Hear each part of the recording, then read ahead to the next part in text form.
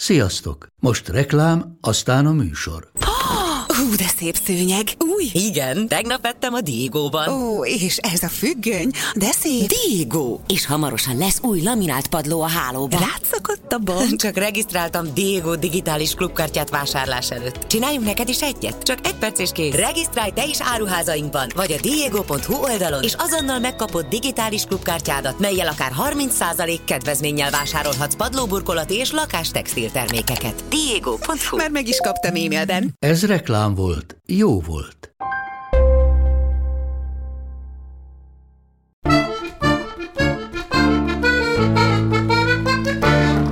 Szevasztok! Ma paprikás krumpliról fogok mesélgetni, és ennek egyébként van egy különös kontextusa az én esetemben, ugyan írtam egy regényt Jávor Pálról, aki, mint tudjuk, a két háború közötti egyik legnagyobb filmsztár volt, filmszínész. Hát gondolom azért mindenki tudja, hogy kiről van szó. Na mindegy, lényeg az, hogy írtam róla egy regényt, és ugye elkerülhetetlen volt, hogy ne nézzek utána, mondjuk az én esetemben különösen, hogy mi volt a kedvenc étele. Mert az, hogy mit szeretett inni, azt úgy nagyjából tudom, arról sokféle, hogy mondjam, dokumentum maradt fenn, meg úgy el is tudtam képzelni, még a pezsgőt nem vetette meg. De ugyanakkor kedvenc ételei között volt a pacal.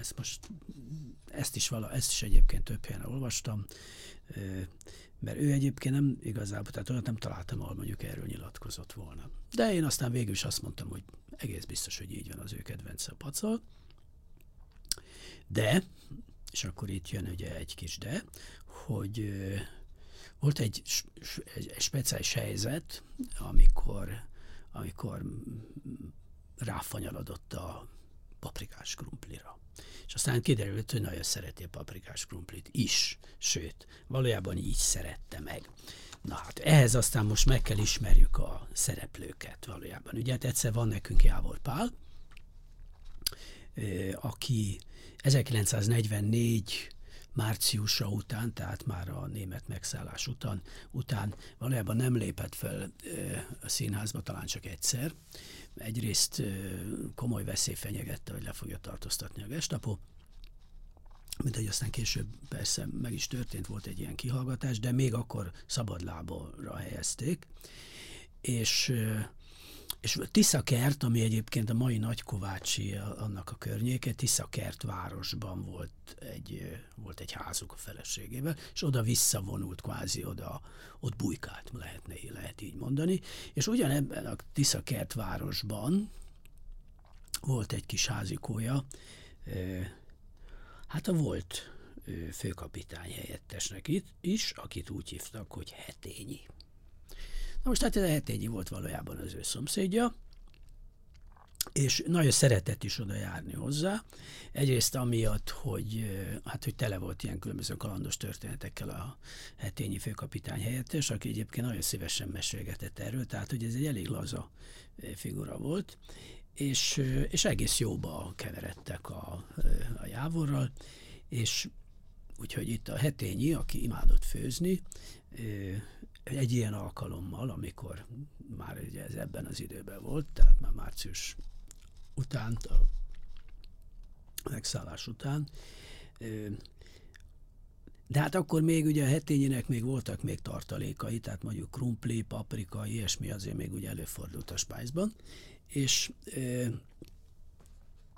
főzött is a Jávornak, de közben mesélt. Na most itt ezt most föl fogom olvasni azért, mert ez így egyszerűbb, mert pont az a rész, ami aztán végül a regényemből kimaradt, valamilyen oknál fogva, és most abban nem megyünk bele, hogy miért, talán amiatt, hogy egy kicsit meg kellett rövidíteni, és akkor ez az epizód, ez valójában kimaradt. Úgyhogy most nézzétek el nekem, de szerintem jobban jár mindenki, hogyha én ezt most felolvasom.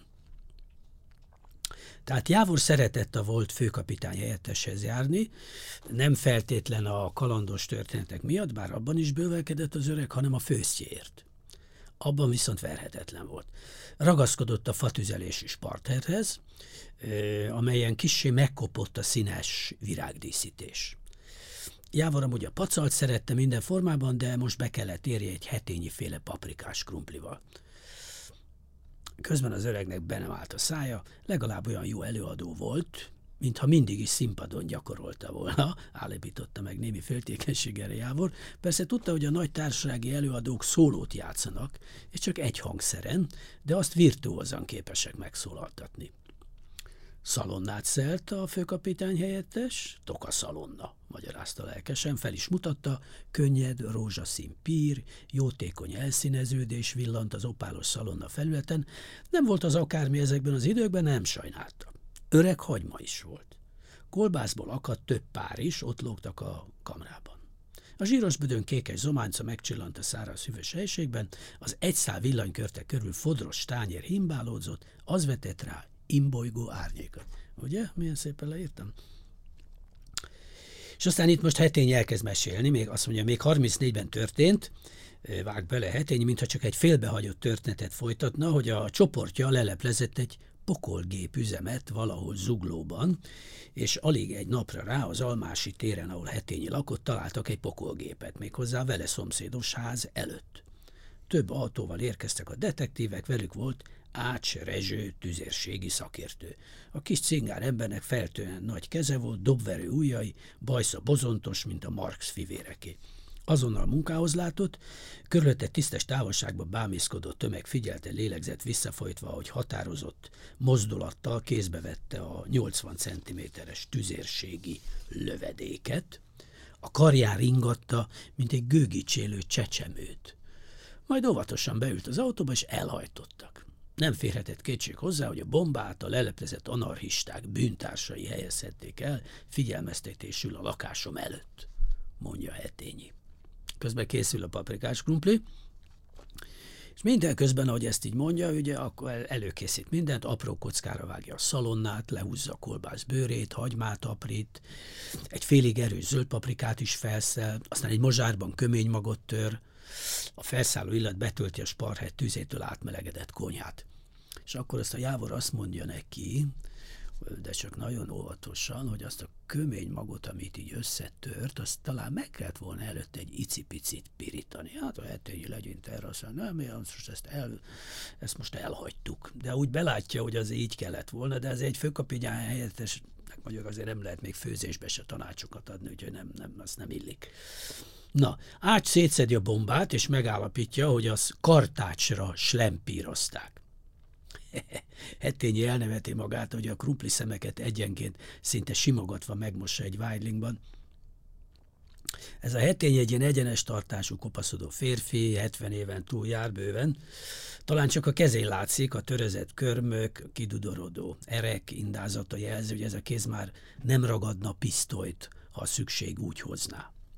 Na, szóval ahogy elkészül a pörkölt alap, illatozik a szalonna, a hagyma, Hetényi szélnek eresztésének, jót nevet, hogy ez így eszébe jutott, nyugdíjazásának történetét meséli tovább. Tudniillik, Szél József volt a belügyminiszter ekkoriban, aki igencsak kedvelte Heint. Na és akkor most itt álljunk meg egy szóra, hogy kiről is van itt szó, ugye, mert hogy Hein Péterről van szó, akit most gyorsan előrevágok, hát 46-ban a Népbíróság kivégezte. Ugye Hein Péter volt volt detektív volt valójában, és aztán a magyar gestapónak megfelelő rendőrségnek volt a vezetője. Hát valójában egy náci barát volt, szóval nem lehetett nagyon mást mondani rá. Igaz, hogy a kommunistákat is írtotta, de ez abban az időben mondjuk elég divatos is volt. Na mindesetre ez a Hein Péterről van szó, és ez ugye azért merül ez itt föl, mert aztán volt egy olyan pillanat, amikor Hein Péter hallgatta ki Jávor Pált fenn a Svábhegyen, és hát ugye ez az a pillanat, ahonnan valójában a mi Jávorunk visszaemlékezik erre az egész történetre.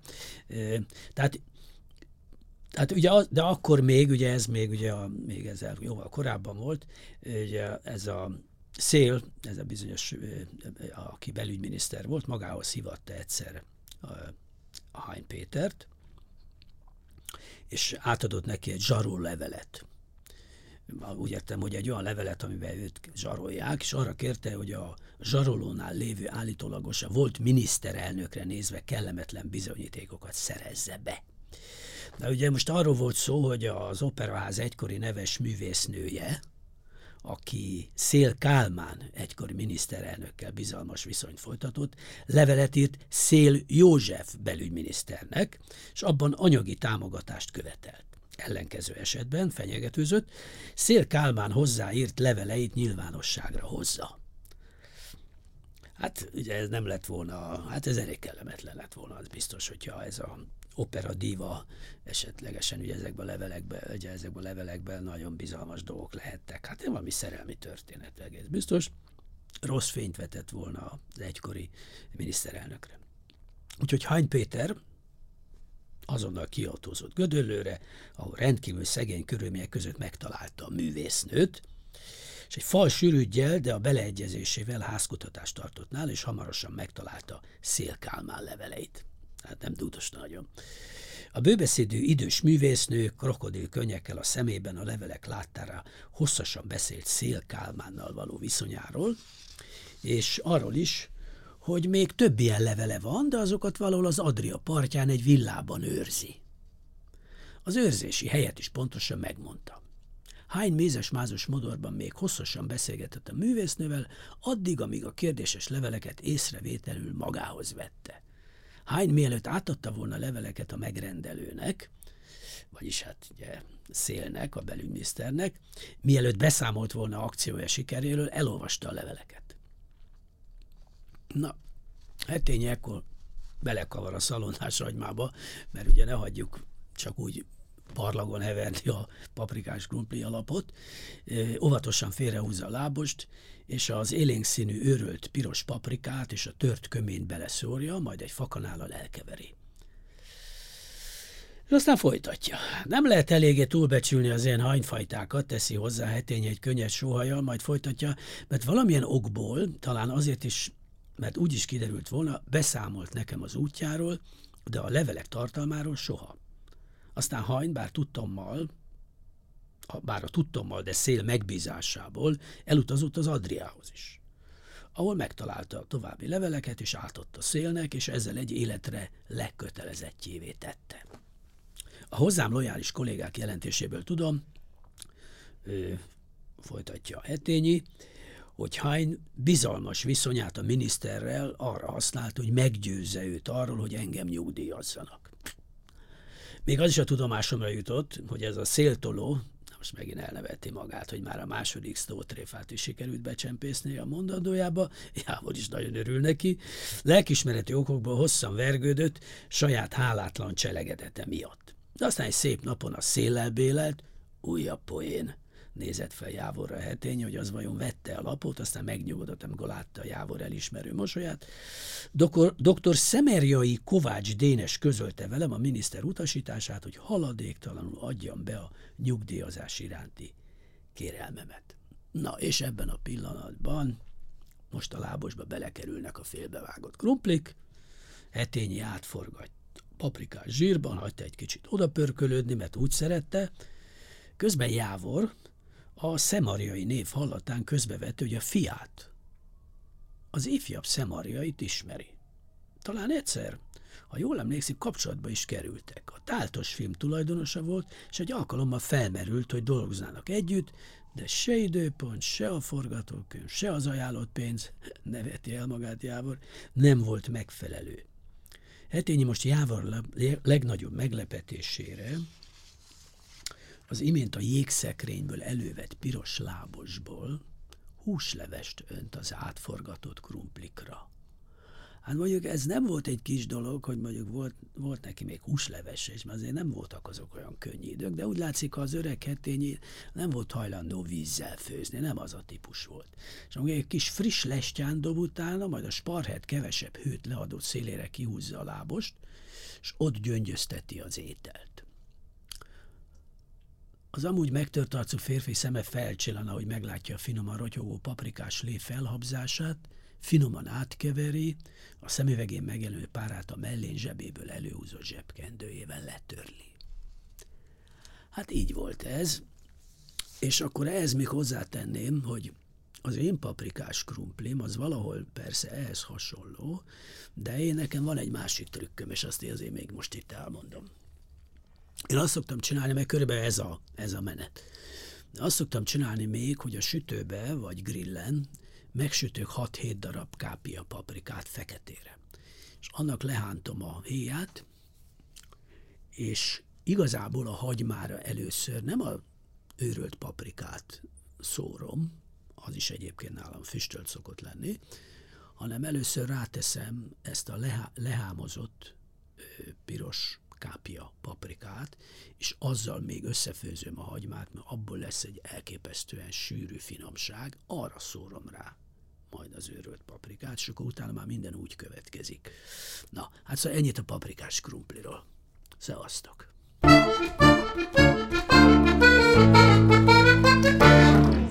A műsor a Béton partnere.